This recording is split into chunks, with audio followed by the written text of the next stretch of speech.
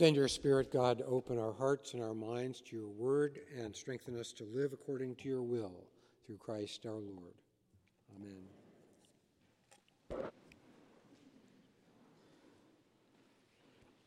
This year we observe the 150th anniversary of the publication of Charles Dickens' great little book, A Christmas Carol. When I was younger, I didn't think very much of A Christmas Carol, but the book has come to mean increasingly more to me as I've grown older. I think I disliked the story because the way it has been persistently retold and adapted in movies and television. Indeed, Scrooge McDuck pushed me over the edge. Then when I was around 40, a group of my faculty friends at the school where I taught celebrated Christmas by getting together to read the whole book in one sitting in a night. It's actually a short book and it's easy to do. We would alternate taking parts, some the narration, others the characters, and the whole affair turned out to be not only fun, but, well, inspiring. We repeated the party on and off for about a decade, and then when we all went our separate ways, I decided that I would reread A Christmas Carol on my own every December.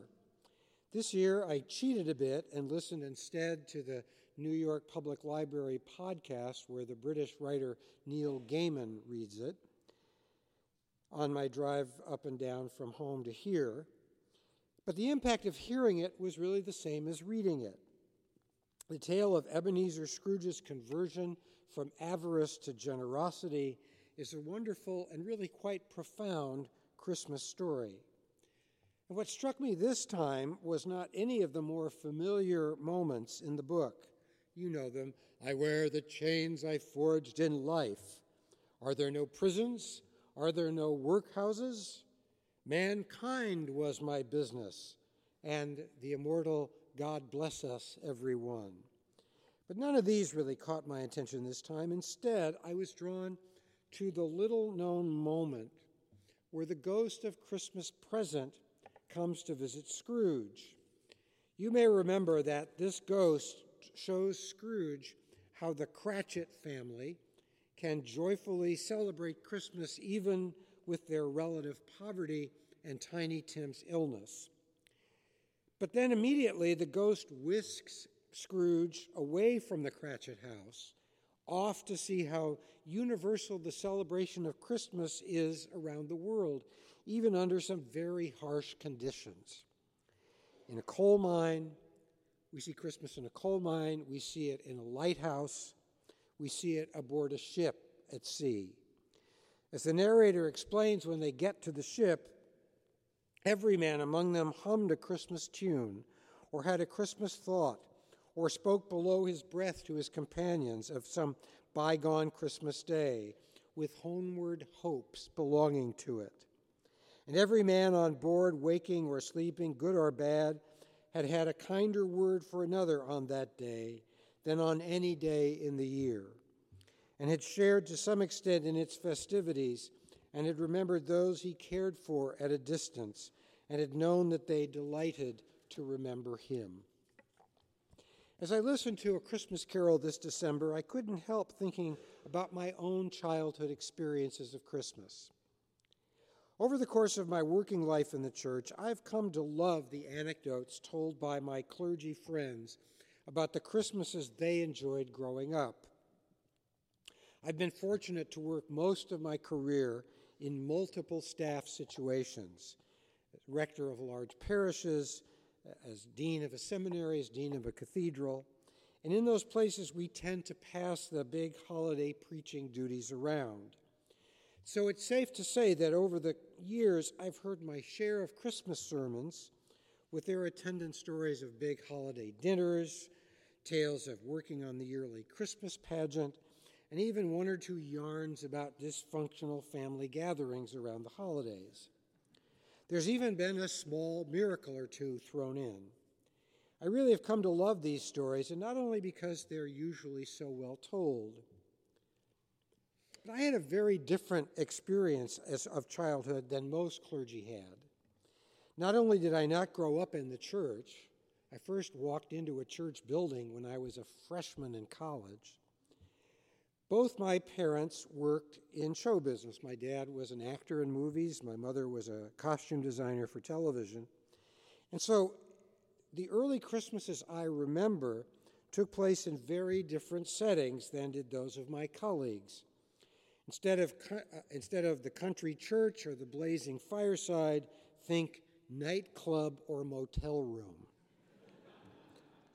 Instead of a big family turkey dinner, think Chinese restaurant. Mind you, I'm not complaining. A little bit of tinsel can do wonders, and as the only kid in the room, I was always fussed over. But I enjoy hearing the anecdotes told by my more conventional colleagues because they give me a very different sense of what the holidays felt like in what we used to call a normal family.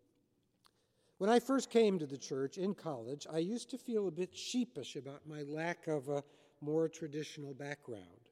Sure, it had its good side. Because I first experienced Christianity as an adult, I never had to unlearn the stuff they teach you in Sunday school. But this lack of early nurture in the faith had its downside as well. For one thing, I was at a loss for sermon illustrations. I had no stories about the happy, conventional Currier and Ives Christmas. Who wants to hear the preacher tell a heartwarming story about Christmas in Las Vegas? You and I live in a culture that celebrates youth, and it worries a lot about growing old. But aging has its blessings too, at least for me, and one of the effects of hearing the Gospels read aloud so often over so many years is that occasionally some of the deep truths of Christianity actually begin to sink in. When I was younger, I was embarrassed about my upbringing, and so I tried to hide it. I wasn't one of those clergy who had gone to prep school or had 3 last names or had grown up singing in the church choir. I was a kid who'd grown up with comics and strippers and actors and jazz musicians. I'd stumbled out of one kind of life and into another. As a young man, I was embarrassed about my background. But the longer I've lived, the more that I've come to see that it's okay. Here's what John says at the beginning of his gospel, the passage we just heard. He says, "In the beginning was the Word, and the Word was with God, and the Word was God. He was in the beginning with God. All things came into being through him, and without him not one thing came into being. What has come into being in him was life, and the life was the light of all people. The light shines in the darkness, and the darkness did not overcome it." That passage tells us the central proclamation of Christmas. God has taken on human flesh in the birth of Jesus in Bethlehem. This is perhaps Christianity's most startling proposition, and it has radical consequences. God became one of us in Jesus. This means at least 2 things. It means that God now knows what it is like to be us. And it means that who we are and how we live is raised to a new level of divine importance. You and I matter. God feels our joy and God feels our pain. The one we pray to knows what our life feels like. And more than that, all human life, all human experience is important and holy because all human beings are holy. By becoming one of us in Jesus, God blessed and transformed all of human life. And this blessing and transformation are at the heart of what Christmas means. Your life, your joys, your sorrows, your work, your relationships, your story, all what makes you you matters because of what happened that morning in Palestine 2,000 plus years ago. When we preachers complain about what Christmas has become in our culture, We do so not because it has become commercialized. We do so because Christmas has become trivialized. We have made of it too light a thing. Sure, the silly ties and the Santa hats and the ugly sweaters are fine, but we should also be out on the street, stopping traffic and giving people the good news that God has become one of us in Jesus, that their lives are now changed and charged with divine significance, and that it is okay for them to be who they are. It's taken me 50 years of living with this story to understand not only its depth, but also its implications. As John says at the close of today's gospel, "And the Word became flesh and lived among us, and we have seen his glory, the glory as of a Father's only Son, full of grace and truth." That life is the life of all people, and it is available to us whoever we are and wherever we come from. God has taken you into the divine mystery. You are now part of it. Who you are, where you are from, your story, your past, your future, all of them are holy and blessed and good. Christmas comes in cathedrals and coal mines, in country churches and aboard ships, in lighthouses and in nightclubs. Whether you have 3 last names or 4 first names, whether you grew up in church or on the streets, whether you live in a happy or a dysfunctional household, whether you're at the top of your game or just trying to keep it together, Christmas is for you. In saying yes to Jesus, God has said yes also to you.